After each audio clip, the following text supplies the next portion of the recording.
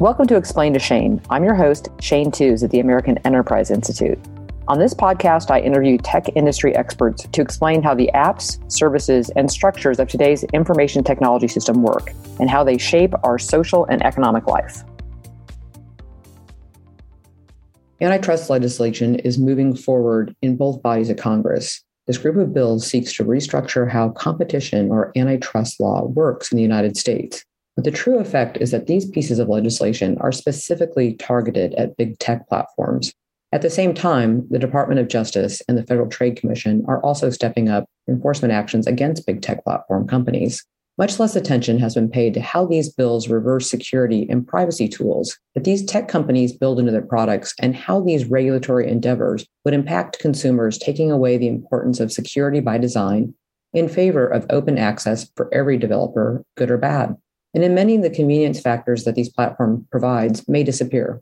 On today's Explain to Shane, I talked to two experts to discuss the underlying objectives of these bills, along with how the bills are actually flawed mechanisms to address lawmakers' issues with big tech. My guest on this episode is Matt Perot and Blair Levin. Matt is a professor at the University of North Carolina School of Information and Library Science.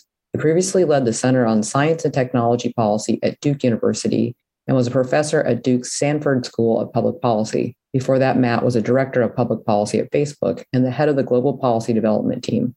Blair Levin is the policy advisor to New Street Research and a non-resident senior fellow at the Brookings Institute. A telecommunications expert by practice, he previously served as the chief of staff to FCC Chairman Reed Hundt and directed the writing of the United States National Broadband Plan. Matt and Blair joined the podcast to walk us through these bills' many provisions, along with what they mean for consumers and the future of competition in technology industry. So Matt and Blair, welcome to Explain to Shane. Thank you for coming on today's show. And I recently read the announcement that, Matt, you are joining Blair with a new segment to his newsletter, the New Street Research. So you're going to be focusing on tech regulation. I'm excited for all of us about that, but especially since you'll be sharing your in-depth knowledge of the tech space and becoming more of an analyst beyond what you have been talking about in a long time in the Washington policy and legal circles. So congratulations to the two of you. I think we're all going to be the better for it.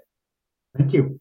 Thanks. Yeah, I'm really excited about it. Blair and I've had kind of a long running conversation on these issues, and now we get to take some of that conversation public, which I'm excited about.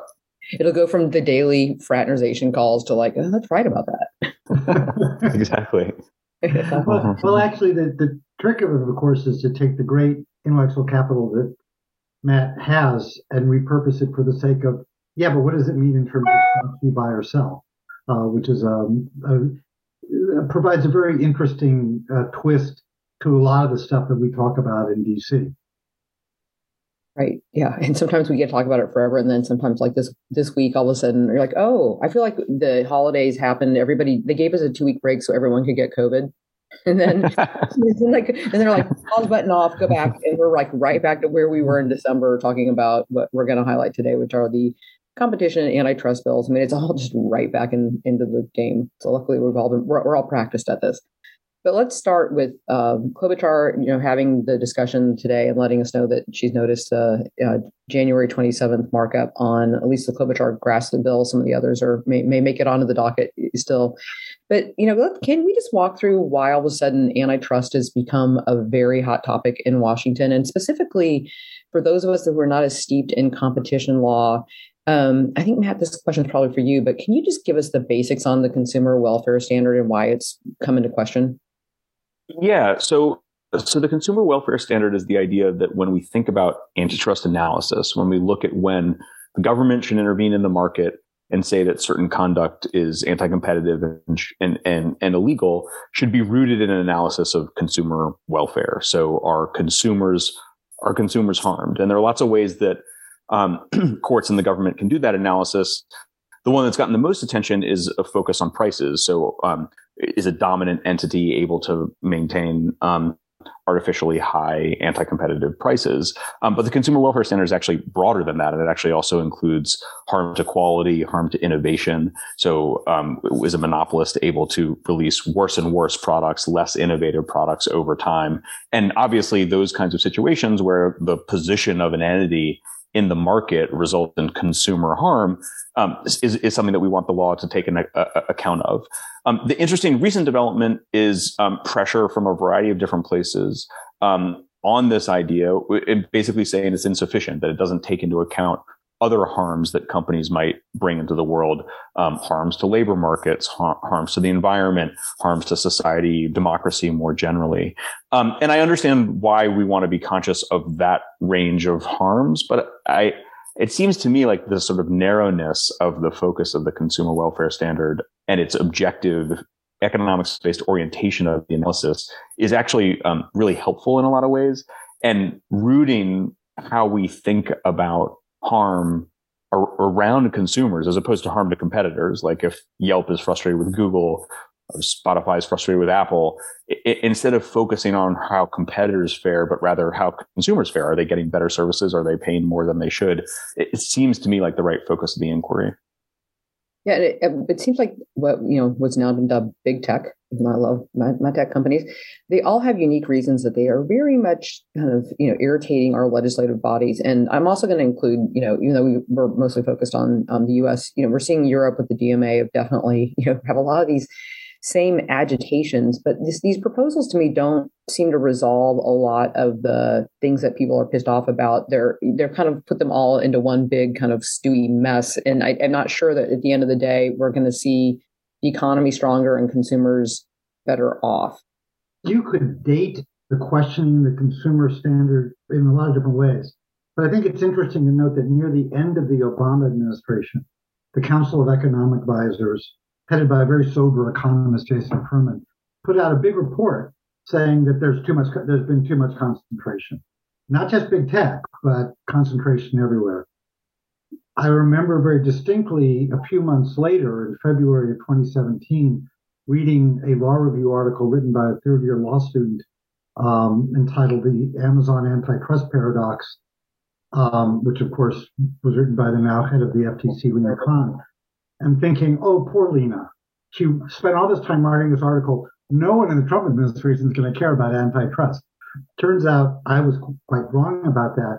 But I think the reason I say that is there is a sense on both the left and the right about there's too much concentration, there's too much market dominance. But it absolutely breaks down when you talk about what to do about it. And that's where I think you're getting to, which is whether you think there is too much or not, you have to be aware of if government intervenes in the market, that has consequences. Are they really the consequences that we want? Well, actually, we just did a podcast on supply chain management, and it's interesting when you layer that onto it. And one thing I always say, I'm very fortunate. I have a sister who's been in the wine industry for a long time, and she says, everybody thinks wine's sexy. She says, wine's really all about logistics. It's like, how many bottles can you get on a container in Italy at a price point that somebody in America will buy it, right? So, now we're learning on a supply chain all kinds of things that you are willing to pay or not pay for or wait for. So that point is interesting. But Blair, you've also pointed out in the American Innovation and Choice Online Act, which is a bipartisan bill, that it would outlaw what's called self-preferencing. The practice that a company who gives their product and service advantage over a competitive offering on another platform. And to me, it's interesting that we're looking at this only digitally. Like we're not yelling at Walmart or Target. And candidly, from what I can see, consumers like it. I mean, it's anecdotal. I love it. But is that, that's kind of one example where I say this is like one thing that seems to be a burr under the saddle of many people. You can tell I've been watching Yellowstone. But is this going to help, or is it going to, it seems like it has a way to significantly impact Amazon, Apple, and Google's operations towards their consumer base, but I'm not sure the consumers benefit. I think that's spot on. And I think where you started this conversation was that everyone is mad at tech, but they're mad at tech for different reasons, and they're mad at different companies for different reasons. And when you look at the non-discrimination bill that you're referencing, a lot of the momentum behind that, I think, is the result of the Frances Haugen disclosures and frustrations that people feel toward Facebook for a variety of different reasons. And the interesting thing about the bill is Facebook actually doesn't engage in a lot of self-preferencing. It doesn't have the same kinds of issues that Google had with its news product in Europe, for instance. It doesn't have like vertically integrated app stores and devices and services like Apple and Google do. And it doesn't have name brand products like Basics, for instance. And so it doesn't have actually a business model that would be disrupted. I don't think quite as much as Amazon and Apple and Google. But it is the reason that this bill is moving, even though there'd be this just a lot of disruption to other products that I think would really, consumers would really feel. It's not, and I don't think it would be an abstraction. It would be more difficult to use Google Maps on an Android device. You might get an iPhone that has no Apple apps preloaded on it. And maybe those are things that are good for consumers in the long run. I think it's conceivable. But there isn't really a clear articulation of the consumer harm in the status quo and how this legislation would be better for people. And I think it's actually more likely we'd see prices rise. We'd see products that people really like being able to buy batteries on Amazon, no longer be able to do that. And so I think, as you said, I don't know if this is going to serve consumers well. Can I just say that one of the things that's interesting to me about the way legislation is written, it's often written with kind of historic metaphors in mind. And I think that fundamental principle of non-discrimination has worked very effectively in some other situations. When AT&T was a telephone monopoly, there were a lot of prohibitions on them discriminating that I think were very effective. Whether those are relevant for today's market, different question. I also think if you look at the cable, the 92 Cable Act, there were two big provisions. One was price regulation. Worst part of my existence at the FCC was trying to implement that. That didn't work so well. But the anti-discrimination, the program access rules did work well to enable the DBS industry to become a competitor. So I think you have to really do, a pretty sophisticated analysis to see whether prohibiting a certain kind of discrimination would actually enable greater competition. And I just don't know enough to know whether in this particular case, this kind of legislation would do that or would have a negative effect of the kind of Matt is talking about. Yeah, I was an observant child. I grew up in an ILEC and I actually knew it. Weird. I mean, I knew that what my phone system was different than my grandmother's. And then my next door neighbor actually owned the cable company. So it's as a small kid, I was like, these are so interesting, all these things that are going on. Now, you try to talk to anybody who's, birth date starts in a 0. They have no idea what we're talking about. Right, and you say we've already broken things up. We remember the Judge Green days, and looks like AT&T did a pretty good job of taking the bells back to what they are. But they have new issues, as you point out in your newsletter. But one of the other things, Matt, you commented on sort of a bit of the market position and possibly, I guess what I was hearing in my head was acquisitions or mergers. When I think again back to an older example. Microsoft Word, even though I'm still pining for the days when you could see reveal code on WordPerfect because I could tell where I've done something weird, is that they didn't create spell check. They bought that company and they integrated it, and it's one of my favorite features. As Bill Gates said, it was one of his favorite features too because he's wasn't a great speller, but it didn't make sense for them. They could have put an army of engineers on it, but there was somebody who was doing a good job, and they brought it into the fold. And I think so many of the companies that, you and I, we all probably talk to that are in the startup phase, their exit plan is not to become this huge conglomerate company with lots of employees. They're looking to get acquired. So I find that part of some, these pieces of the bill is interesting too, where they're trying to slow that down. I don't see to what positive end. So I agree with you. I mean, so obviously there can be anti-competitive mergers, and there's current law that exists that would enable the government to intervene when there are anti-competitive mergers. The general assumption that sort of rooted in economics is that there are generally there are efficiencies to be gained from mergers. And so the government would only intervene when you can show that there's a substantial lessening of competition. And that's a high bar, and I think appropriately so, because most mergers are good for competition and good for consumers. I had a really quite a revelation when I moved from Washington to North Carolina in the spring of 2018, because in Washington, mergers has become a dirty word. And I think the sort of idea behind it is that you have powerful companies in Silicon Valley or New York who are merging together and forming these behemoths. And that's actually not what mergers means in most parts of the country. So now I live a 15-minute drive from Research Triangle Park. Research Triangle Park is a lot of small businesses and startups that are trying to get off the ground. as you said, the exit strategy for most of them is to try to get acquired. And they're able to get venture capital dollars because of the prospect that they would get acquired at some point in the future. If you take some of the largest potential acquirers out of the market, even if that company down the road in RTP wasn't a potential acquisition target for Google, just having Google in the acquisition market increases the potential price for an acquisition. It enables more venture capital to flow into the ecosystem. And so I think if we tighten merger restrictions, like, the harm is not going to just be felt by the Facebooks and Googles. It's going to be felt by a lot of startups that are trying to get off the ground in places like Research Triangle Park. I'm going to have a little bit of a counter because I want to do a counterfactual, which is, it was perfectly fine for Microsoft to get a spell check. What if they had bought? What if the Microsoft of 1998 had bought Google?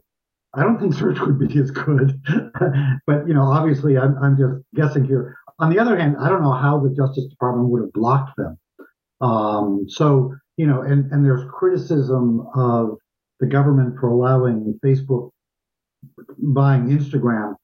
I think if you go back in time when that deal was being reviewed, there's no way, no court would have upheld them blocking it. But I do think that it may be that you kind of, one of the beneficiaries of the IBM lawsuit of many years ago was they allowed Microsoft to rise up without essentially crushing it. In the same way that the lawsuits against Microsoft may have allowed Google and Facebook and others to grow. There's a lot of historical debate about whether that's true.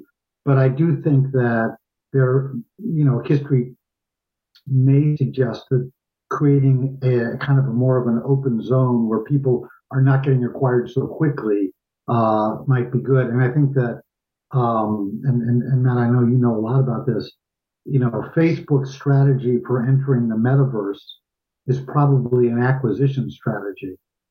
That is to say, when you look at the various technologies related to AR and VR, they're going to want to buy a bunch of stuff. But anybody who is producing that kind of technology is going to have to ask themselves, in this climate, is Facebook going to be allowed to buy us, or are we buying ourselves a 2-year period of litigation purgatory? That may be a good thing if people go in other directions. I think that's fair. I just think it's really hard to know ex ante if the acquisition that's going to look really successful 10 years from now is going to succeed. I mean, Facebook's made lots of acquisitions that have failed. And I think outside of this sort of immediate tech space, like, a fascinating thing for me was watching the AT&T Time Warner acquisition, which was challenged by the Justice Department.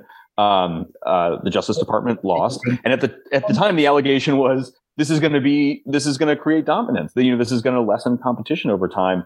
And then a couple years later, the merger isn't successful, and AT&T is spinning out Time Warner. And so, I'm not saying that to say like, clearly the Justice Department made a mistake, but more to emphasize, like, it's just really hard to know. I mean, I read the briefs in that case. I thought the government's, arguments were, they were compelling. There was real analysis behind those arguments. The fact, I think, that from a business perspective, the merger turned out to be not successful just shows how difficult it is to predict the future when you're trying to assess, is there really going to be a substantial lessening of competition or not? Well, one of the things that I'm fascinated with the over the top, I mean, I feel like at some point I need to categorize them so I know how many I'm paying for, is that they've taken I love apps. Like, I get frustrated when I get back onto my old school computer because you're so used to being able to, get right to what you want with an application, which I never would have done with just straight up software, right? I mean, I never would have taken the time to download the software, figure it all out. And, so the ease of use and how that migrated from, our small screens and smaller screens to the big screen. And now, when I go to I happen to have a Samsung, love it, beautiful TV. And it's like adding the Peacock app over at Christmas so I could watch Yellowstone because that was like my choice because my other guys didn't have it. And, knowing that it just fascinates me how that is that's where the leap happened. And you see, I think, that AT&T case was a lagging case where they were, trying to play catch up at a certain point, and it just didn't make sense, which I feel like for some reason I have to bring up Halsinger in the tennis channel. I don't even have a go on that, but it'll just make him so happy to know he was part of today's podcast. But the other thing when we talk about apps, which I am concerned about with this legislation, is, a lot of us is, Matt, I spent a lot of time in the cybersecurity side. And, Blair, that was something that was always embedded in the telecommunications network because of its history, right? And so, now the idea of like slowly thinning the skin around all these things that we use and say, it's okay. No, it should be really permeable, like let everything kind of in and out and not have more of a sieve than a hard, wall you have to get around. I have a real concern about that. I think we've seen, Europe gives it lip service, but Europe is also doing what we're doing here in the United States is we're giving security lip service to a certain crowd. And then we turn around and say that we want to do, what's called side loading, which is like let anything on to the device, which is really, I think that's very challenging to the security ecosystem. And I have yet to find a way to bridge those two groups that really want to talk to each other. I mean, it's a big cybersecurity problem in general, but especially when we talk about, just kind of pulling back on all the security levers that we've learned from our computers and made our smartphones smarter. I think it's a great point. And it's one that we're going to be dealing with over the next couple of decades. There is no single solution. We aren't going to have a day of victory. But I'll just make two observations about it. Number one, we really want there to be a lot of interoperability, but interoperability always raises a lot of security questions. It raised it with the AT&T network. Sometimes it's a fake defense as AT&T tried to use it, and sometimes it's quite real. But there's also a point that with the amount of cyber attacks and ransomware and others, it's harder and harder for small companies. I mean, the Googles and the Facebooks and the Amazons, they have great walls and fortresses. But I've been talking to a bunch of kind of smaller entities who are basically saying, I know the people in Washington want to make sure that the landscape is not only about the four big tech companies or the five, depending on how you define it.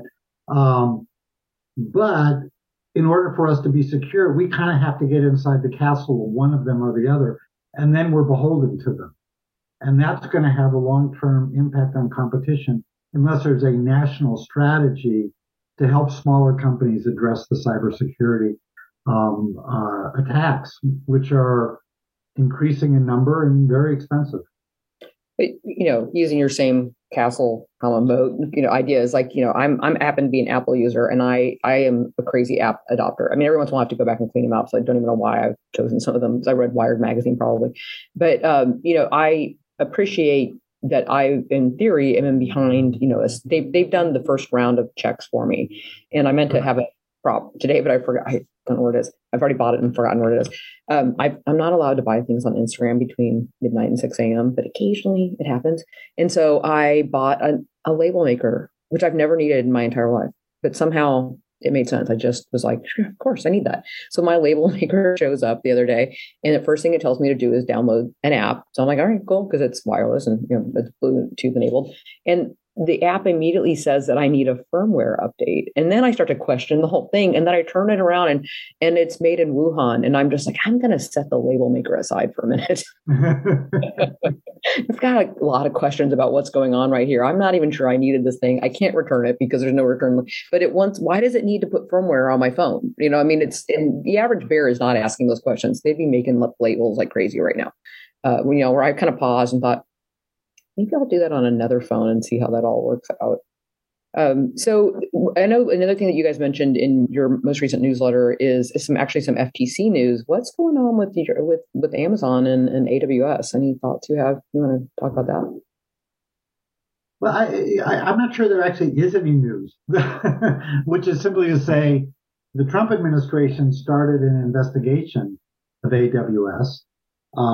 Obviously, they're a very powerful provider of cloud services. It would be quite surprising if the FTC, under the leadership of Lina Khan, would not continue that investigation. But news broke that they're investigating. It was odd to me. I mean, being the way I am, I look at it and say, who wanted this story to run? Who called up a reporter and said this? It's not exactly clear to me. There was no news in it. It wasn't like there was a smoking gun. Maybe some competitors are trying to accelerate it and putting pressure on them to bring it to some kind of resolution. I don't know, but the fact that there is a investigation by the FTC of AWS should not surprise anyone who has been watching what's going on in Washington.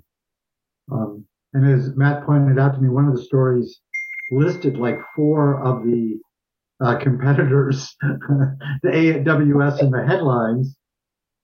That suggested maybe a problem with an antitrust case. But the other thing that's interesting is like, if you in some way impede AWS, who exactly is the beneficiary? Is it Google? Is it Microsoft? These are not exactly the parties that Lina Khan, I think, wants to help.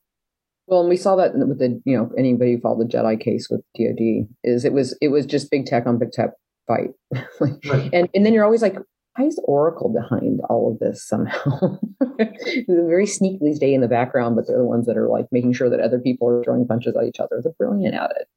Yeah, I think as Blair said, when I was looking up, trying to learn more about see more of the news on this, the first article I pulled up said FTC examines potential AWS competition issues.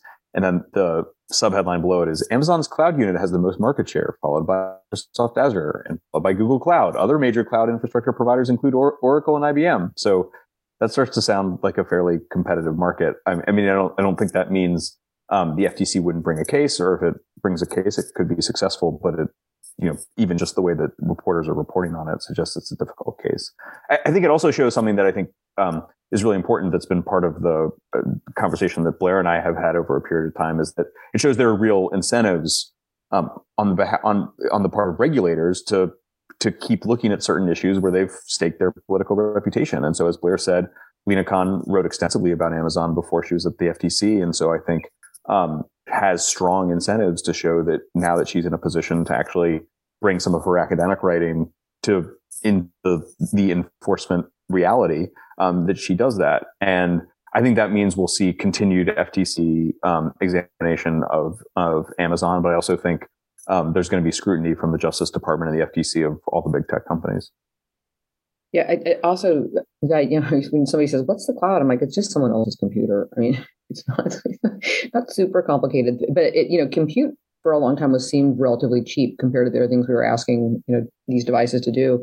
And so it was like, you remember, like, and I'm going to use Google's, like early on, Google's like, just bring it, throw it, and we'll take care of it for you. Put it in the file. And now I feel like they've even gotten to a stage where they're like, could you go through your files and decide what you really want to keep? Because, the problem is now, and it's a combination of like data bloat, because everybody's holding on to stuff. So there was a point where this whole thing like mushroomed up because it was cheap and you didn't have to make decisions.